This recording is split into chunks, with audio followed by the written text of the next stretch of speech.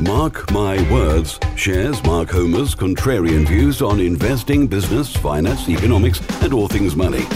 Mark interviews the world's most successful business, finance, and money experts, as well as imparting his knowledge in a factual, direct, and no-nonsense manner. Welcome to Mark My Words. And here is your host, Mark Homer.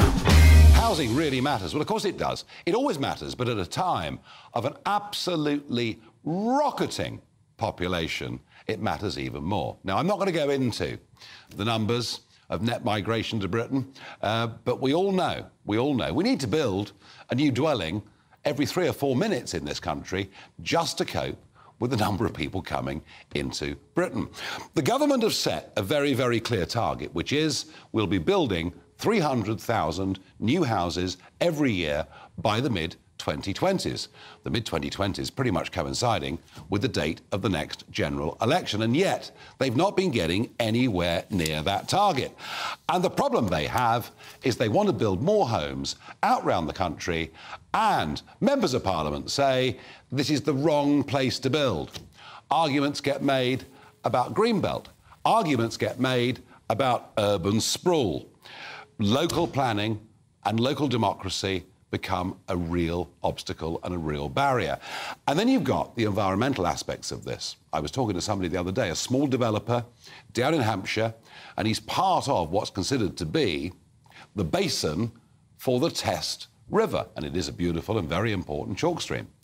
But he is having to spend fortunes on making sure that nothing he does will leach nitrates out of the soils, that it's going to put the cost of each apartment up by £25,000. Everywhere the government turns, it finds it more and more difficult to meet these housing targets. And yet, I remember a few years ago, I was in Rotherham. I was campaigning in Rotherham in the wake of that terrible scandal that had happened up there. And I remember thinking, well, just a few miles down the road is Meadow Hall, the first really big out-of-town shopping mall in the United Kingdom. And here was the high street in Rotherham, and shops were empty, shops were boarded up, shops have become charity shops for obvious rate and tax reasons. And I looked at these, I looked at the flats above them, and it seemed that no one was living there either. And I began to think over the course of the last few years, well, maybe if there is this fundamental change in the way we shop, maybe city centres could become somewhere we live. Well, one man who's been on this case for some time is Mark Homer, co-founder and director of Progressive Property. It is difficult to build on fields, isn't it? It certainly is difficult because you need a planning application. And I'm quite excited today because it sounds like we may be getting some new permitted development rights to enable us to take disused, underused commercial buildings, so maybe retail, that could be office, that could be potentially warehouses, and convert those into a residential use. Now, this is not new. George Osborne, 2013, introduced these rights originally. And I think I was the first person in Peterborough to put an application in to take an office building and convert it into 23 apartments. But it got more and more difficult over the years.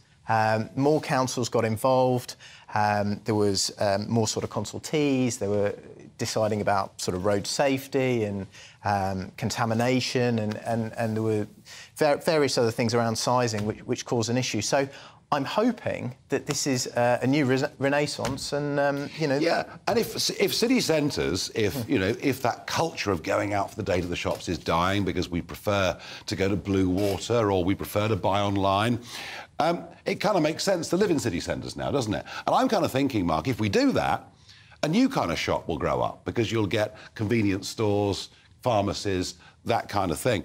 I mean, Michael Gove has argued here for a gentle densification of our inner cities. And I think compared to our neighbours, we're actually, even London, we're very low level, aren't we? We certainly are. We took the old Marks and Spencers in the centre of Peterborough about 4 or 5 years ago. The ground floor, put a supermarket in there, no problem, but the 2 floors above, completely vacant. So no use for it. We added 3 floors, put 100 flats above, and now it's back into use. Yes, it works for a sort of supermarket. Opposite, we took a Poundland. Whole building was all sort of in use previously.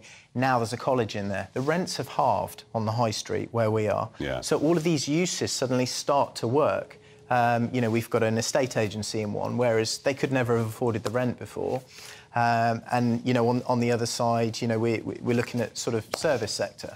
It's interesting, isn't it? Because, as I said earlier, you know, whenever you want to build in any rural or semi-rural constituency, there are violent objections. The arguments get made, you put another couple of hundred houses here, there's not an extra GP, there's no more extra space in the schools, and very often that's true. I mean, very often it really is true. When it comes to developing in the inner cities, do we get the same level of objection? I don't think we do. Certainly when we put an application in, and often we are putting full applications in because the type of buildings we're converting are not sort of deemed you know, you can't use the permitted development rights. You don't see the same level of objections at all. In fact, often I'll get 3 or 4 objections to a scheme like that.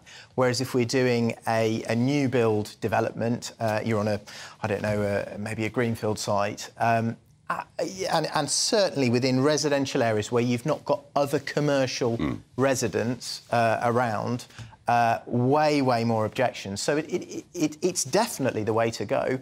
They just need to resource the councils and make sure these permitted development applications actually are strictly dealt with in that way, and they don't find other reasons to refuse. Well, on other reasons to refuse, so many builders are saying that the current green targets, the classifications for houses, are making it harder and harder and harder. Those problems will apply in the inner city too, won't they? They absolutely will. You'll need to meet, you know, the SAP calculations, there are EPCs. Yeah. You know, gas boilers are banned on new build now anyway, so you're into electric, and we've been having to do that for a number of years. Which puts the price of the property up. Absolutely, along with the insulation, along with the, you know, all the sort of noise defences that we have. Which in theory are all good ideas. They are good ideas. Theory. But of course, if it's done to the extent that it makes the development unaffordable and therefore the developer can't sell it, well, they won't build it in the first place, or they won't convert it in the first place. So, you know, there's a balance here. Local people don't get new units, or if they do, they're very expensive. So, you know, where does the balance sit? Do you think there's any chance of the government reaching 300,000 new builds a year by the time of the next general election? Well, 2010, since 2010, the government say that there have been 2.2 million homes delivered. OK, so that's about 170,000 per annum. Yeah. Need 300,000, and we've got, what, a year, 18 months before the next election? And they've got to introduce all of these new permitted development rights. We haven't got all the devil is in the detail, and we haven't seen it all. And they say they're going to resource these planning departments and introduce all this stuff. This always takes time. You know, and once the detail comes out, I guess there's got to be a new general permitted development order. That will need to be introduced. And then developers have got to feel like this thing is real, and they can actually, they've got some certainty and can start buying, you know, sites. So there's no way, you know, it's too late. There's no way this is going to happen before the next general election. No. But overall, you're excited with the change of language? I'm really excited, and I want to be excited, and I ideally want this to happen.